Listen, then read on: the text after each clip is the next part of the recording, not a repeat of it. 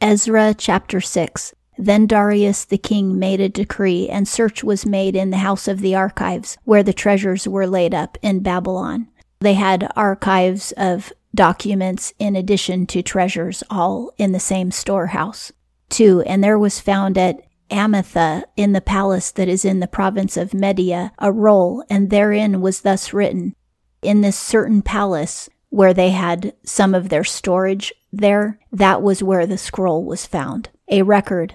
3. In the first year of Cyrus the king made a decree concerning the house of God at Jerusalem. Let the house be builded, the place where they offer sacrifices, and let the foundations thereof be strongly laid, the height thereof 60 cubits, and the breadth thereof 60 cubits. Notice that it's a cube shaped, and that is according to God's command that they made the temple cube-shaped. The Holy Spirit had told King David, and then King David wrote out the plans and gave it to his son King Solomon. The Holy Spirit had told King David to make the temple cube-shaped. And in the book of Revelation, the new heaven that God prepares for us, that city, the eternal golden city, is cube-shaped. And the cube-shaped temple represents the cube-shaped city of God in heaven. 4. With 3 rows of great stones and a row of new timber, and let the expenses be given out of the king's house. This is continuing the law that Cyrus decreed.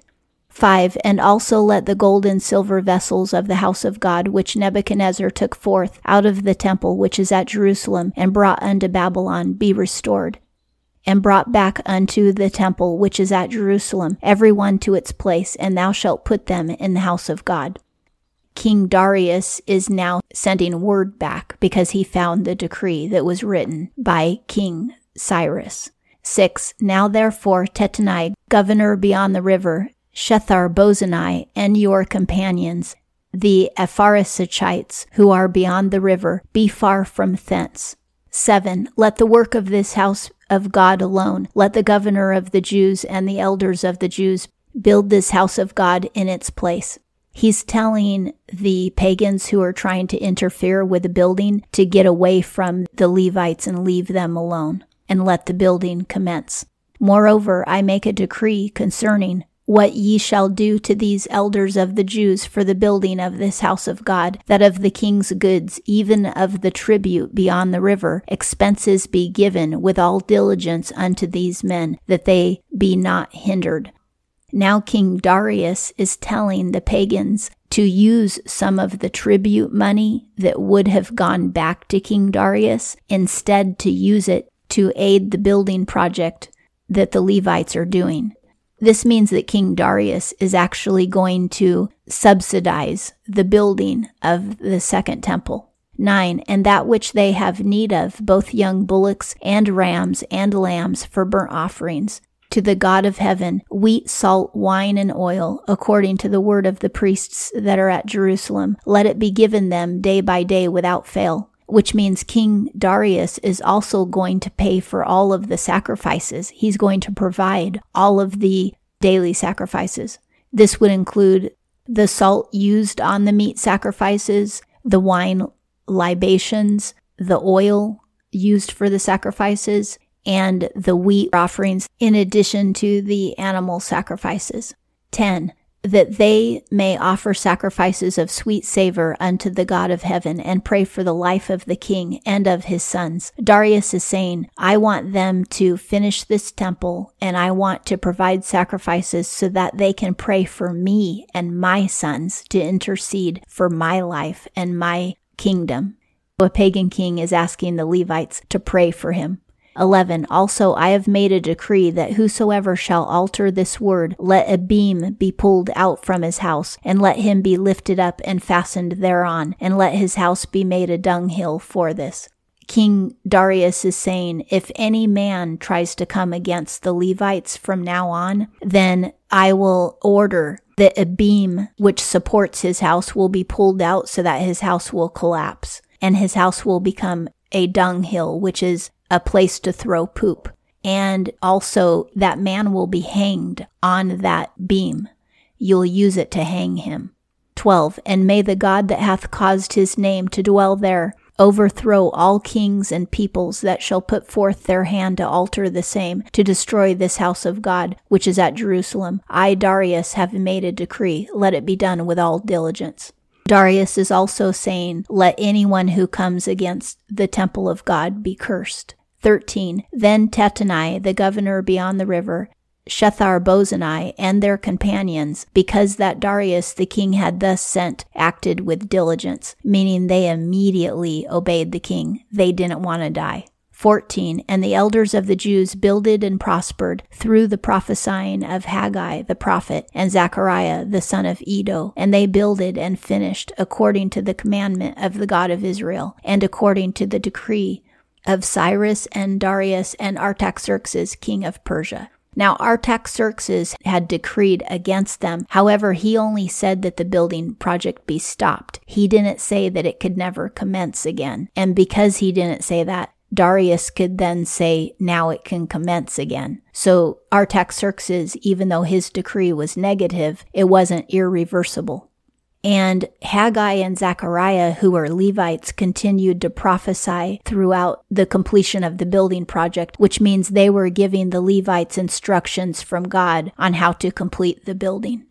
15. And this house was finished in the 3rd day of the month Adar, which is in the 6th year of the reign of Darius the king. So in the 2nd year, the building commenced, and in the 6th year, it was finished. So it took 4 years from the time that the foundation and some of the walls were put up until it was finished. 16. And the children of Israel, the priests and the Levites, and the rest of the children of the captivity, kept the dedication of this house of God with joy, meaning that they dedicated the 2nd temple just as Solomon had dedicated the 1st, and they celebrated the 2nd temple's dedication, just as Solomon had celebrated the 1st temple's dedication. But this temple is not as glorious as the 1st temple was. It's not covered in gold inside and out.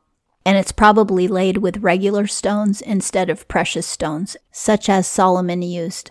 17. And they offered at the dedication of this house of God 100 bullocks, 200 rams, 400 lambs, and for a sin offering for all Israel, 12 he-goats, according to the number of the tribes of Israel. Each goat was for one tribe, in addition to all of those other animals being sacrificed.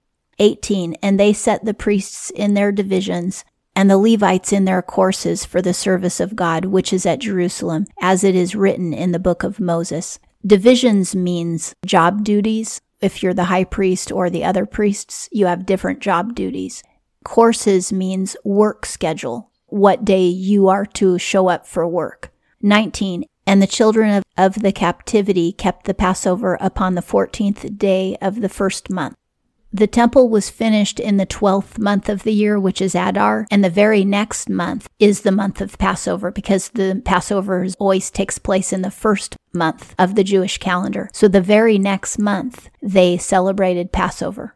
20. For the priests and the Levites had purified themselves together. All of them were pure, and they killed the Passover lamb for all the children of the captivity, and for their brethren, the priests, and for themselves. They sacrificed lambs for those who were still captive in Persia, as well as for those who had made it back to Jerusalem, and the priests. 21. And the children of Israel that were come back out of the captivity, and all such as had separated themselves unto them from the filthiness of the nations of the land to seek the Lord, the God of Israel, did eat.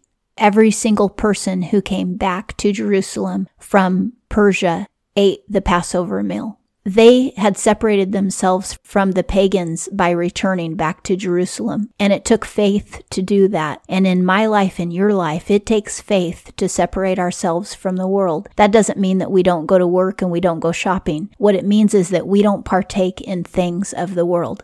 When you separate yourself from the world, you know that you're honoring God by doing it, and you're being His peculiar people. His people are different from everyone else because we don't dance to the world's tune. We do what pleases the Lord rather than what pleases our neighbors.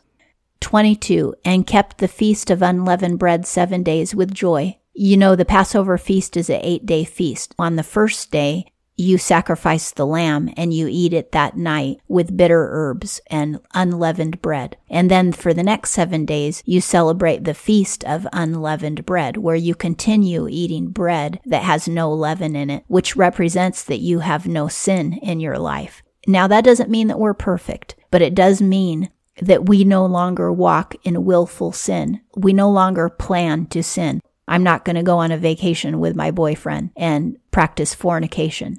We start living a pure life of holiness and righteousness with Jesus in us. And that's what the 7-day Feast of Unleavened Bread represents. The Passover feast represents salvation itself. But if you truly are saved, then you will walk in the Feast of Unleavened Bread, which means resisting sin and not doing what the world does.